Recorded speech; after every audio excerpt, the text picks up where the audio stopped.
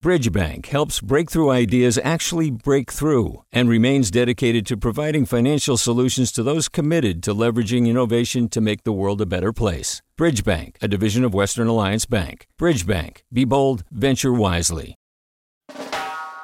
Hey, what's up? I'm Pendarvis Harshaw, the host of KQED's Right Nowish podcast.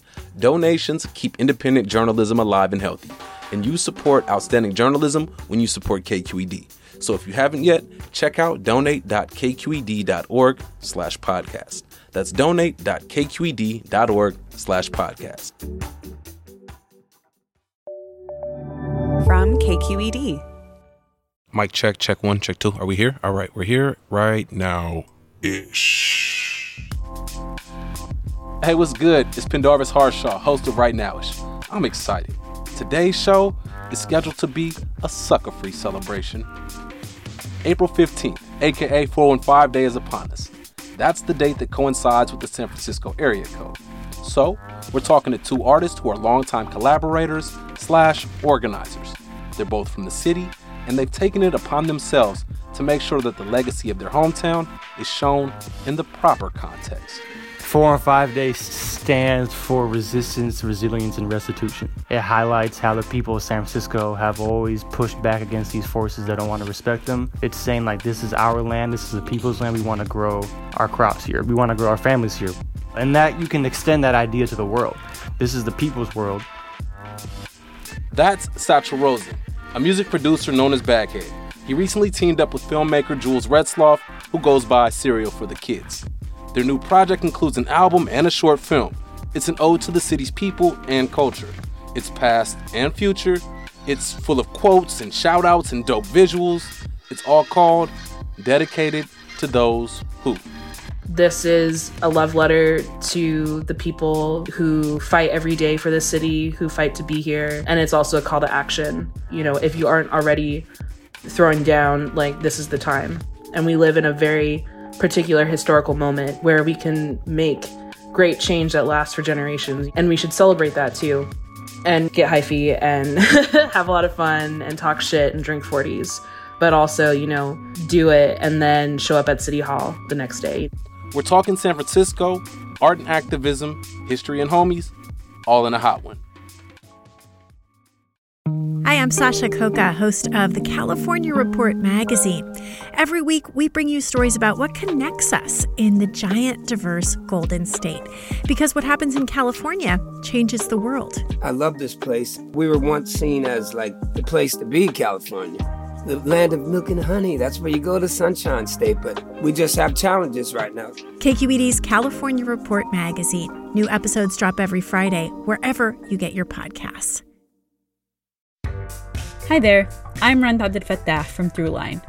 If you're listening to this podcast, you know that KQED produces exceptional storytelling that keeps you informed, inspired, and entertained. Their podcasts cover issues from your neighborhood to the entire country and everything in between. Support this work today. You can help us continue to bring quality podcasts to your ears. Just head to donate.kqed.org/podcast. That's donate.kqed.org/podcast. Dedicated to Those Who introduces us to San Franciscans who value their culture and fight for it. It's a San Francisco story, but it's universal in nature. The hip-hop album includes clips of Toni Morrison, lines from Nipsey Hussle, and quotes from locals, all mixed with vibey boom-bap instrumentals. Anything can happen in art. There are no boundaries there. The problem of being free is a serious one. The album serves as a soundtrack to the film, where the visuals include shots of homies having 40s, skateboarders bombing hills, archival footage of protests, and psychedelic graphics that'd probably be wild to watch during an acid trip. We are not alone out here. This battle will not leave us victims. I've gotten this far for a reason. Now listen, before the revolution passes by you. We explore the role of artistry inside of, like, community revolution and love. And it's not pretty and it's not perfect, but it is really beautiful. And that kind of goes back to, at the very end of the album, James Baldwin is talking that your suffering does not isolate you. That your suffering is your bridge. that many people have suffered before you. Many people are suffering around you, and always will. And all you can do is bring, hopefully, a little light into that suffering. We don't change anything. All we can do is invest people with the morale to change it for themselves. And that's love. Love is responsibility to each other. We can't keep building from these places of anger and hurt and pain. We have to enjoy our life and the people around us so that we can be invigorated and charged up to go do that work. Jules, this piece kind of stands as a love letter. I'm wondering from your side of things as a creator. I think this project just made so much sense in that wanting to do something for the city, both of us have been born and raised in the city and then also have been organizing in the city, but also are artists from here. And so doing a short film that incorporated the people that this was for, that this project was for, both who are still here and who also are gone, and the history that's inspired us. One of the themes throughout the piece is nostalgia and kind of, holding on to pieces of yesteryear. We are desperately in love with the nostalgia of San Francisco to the point where we make everything kind of about it. I'm wondering, Jules, what are some of the benefits and the detriments of nostalgia, of holding on to nostalgia? I think nostalgia serves as a way to retell lost narratives for San Francisco. I think there's so many pieces that are forgotten now and are not being told because those people whose stories they are not here anymore. I do think that nostalgia can be problematic because our history is entangled with things that are also problematic, which I think the folks that we interview also struggle with that too. I think I actually get upset when people don't recognize what came before them and pretend like shit is all good. Because it's always funny to me when people are like, oh, we should have a 1920s theme party. And I'm like, do you know what was happening in the 1920s, bruh? It was all bad for people that look like me. But at the same time, it's so important for us to know our history and know it for all the beautiful moments as well as the ugly ones too. Who are some of the other people featured in this piece, and how do they represent the city through their art? The film, in a very experimental way, follows three individuals who are all born and raised in the city, but they also represent the needing to leave the city based off economic trends present in our city because of the .com boom and later the tech boom. There's Mike Evans Jr. There's a really false narrative that in order to be rich and successful and have a lot of money and be really happy, someone needs to suffer because of it. Until we have that myth debunked, we're always going to be in this fucking weird cyclone of seeing a mansion next to a person sleeping in a tent. And his parents are born and raised in the Fillmore district. His childhood is very reminiscent of a changing San Francisco where his family moved to Vallejo and he stayed going to school in the city.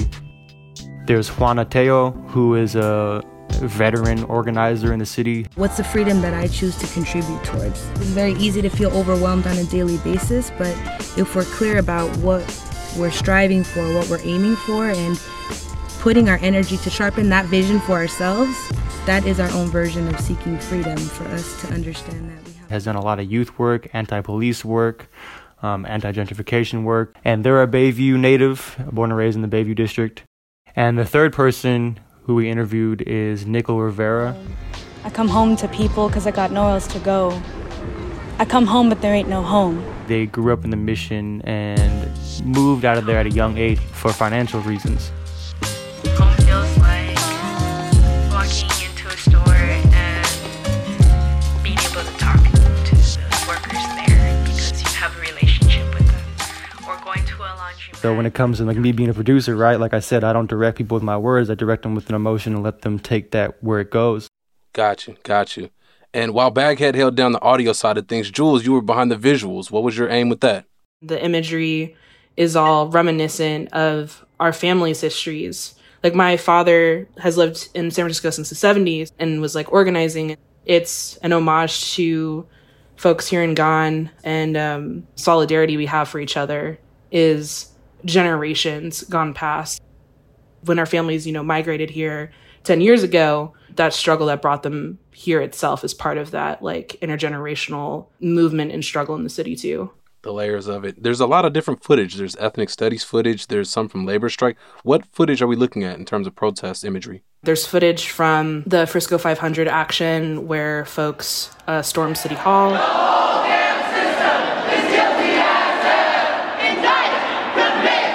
Mario Woods was murdered in 2015, and then in 2016 is when organizing really kicked off. There's also footage of the White Night riots when Dan White murdered Harvey Milk, which is an homage to the gay rights movement in the city, another moment in which City Hall was stormed. So just trying to juxtapose our historical moments to the ones we're currently experiencing, and trying to let folks know that right now history isn't a cycle, but we have the chance to break that cycle if we pay attention to it. Backhead, Mario Woods, the organizing that happened around his killing, how did that politicize you and how does that show up in your art today? That moment was kind of everything for me. Around the same time Mario Woods got killed, the administration at SF State was trying to cut funding to ethics studies. And there was a huge march to expose the administration at SF State for cutting that funding and relating the cutting of the funding to ethics studies to the history of there being no space for Black and brown voices or for working class voices. Were you a part of the hunger strike that happened at SF State? Well, myself, Jules, Akil, and Hassani went on hunger strike at SF State to push the administration to not cut funding, as well as other lists of demands. We have nothing to lose but our chains! We have nothing to lose but our chains! All power to the people! All power to the people!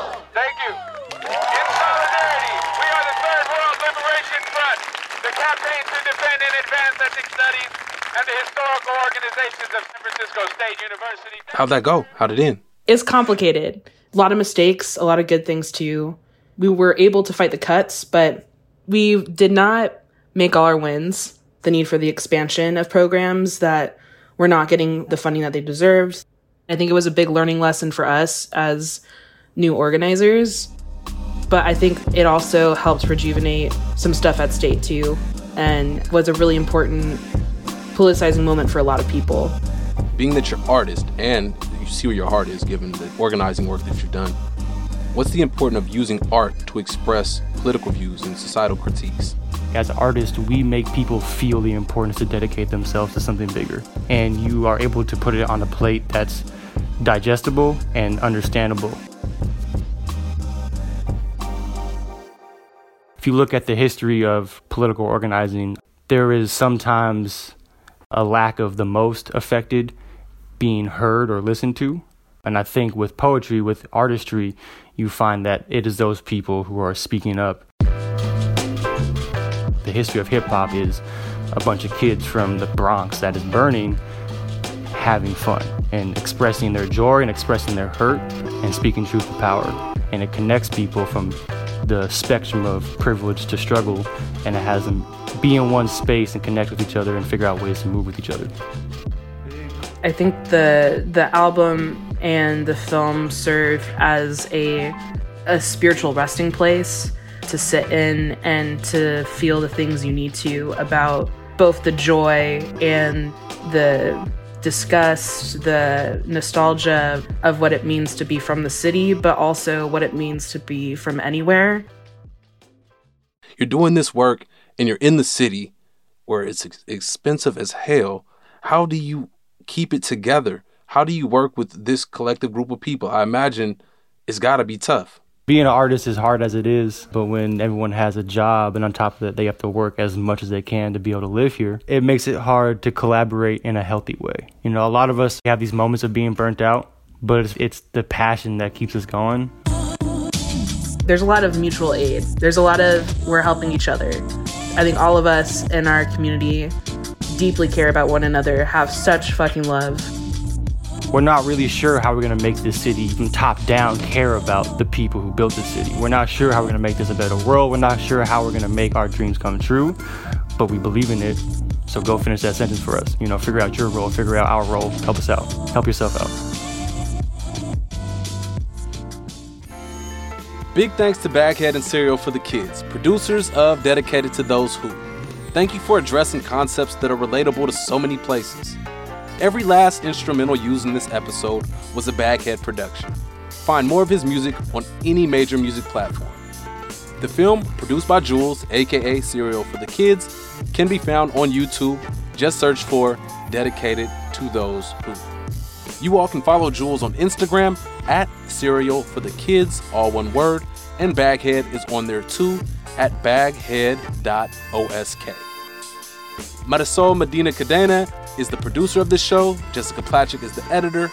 Our engineer is Seal Muller. Sarah Pineda, Lena Blanco, Kiana Moganum, and Jacqueline Carvajal make up the engagement team. KQED execs are Erica Aguilar, David Marcus, and Holly Kernan. I'm your host, Pendarvis Harshaw, a 510 kid, wishing you all a happy 415 day. Before we dip, it's only right to shout out some of the folks who make the city what it is and appeared in the video dedicated to those who. Quick roll call.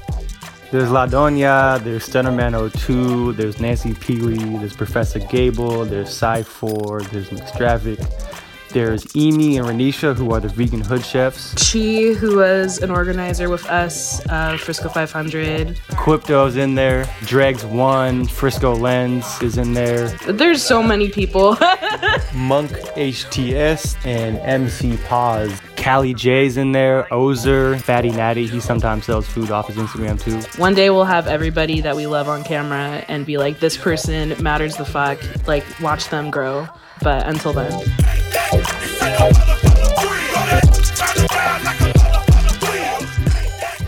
Right Nowish is a KQED production.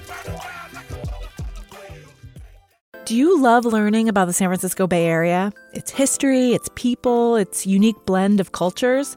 Then you should check out the Bay Curious book.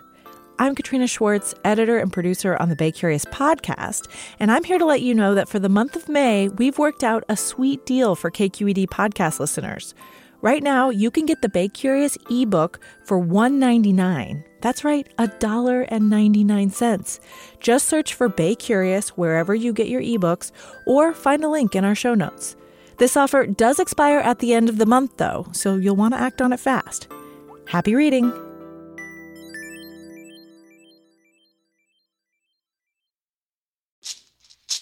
Hey, it's Glenn Washington from Snap Judgment, and if you love what you're hearing, and I know you love what you're hearing, please consider becoming a KQED member. Get special access to cool events, behind-the-scenes footage, and so much more. Plus, you'll sleep better at night knowing you did your part for the community you depend upon. It's in you. Please be in it.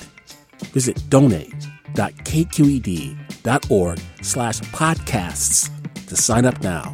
That's podcast with an S. Thanks.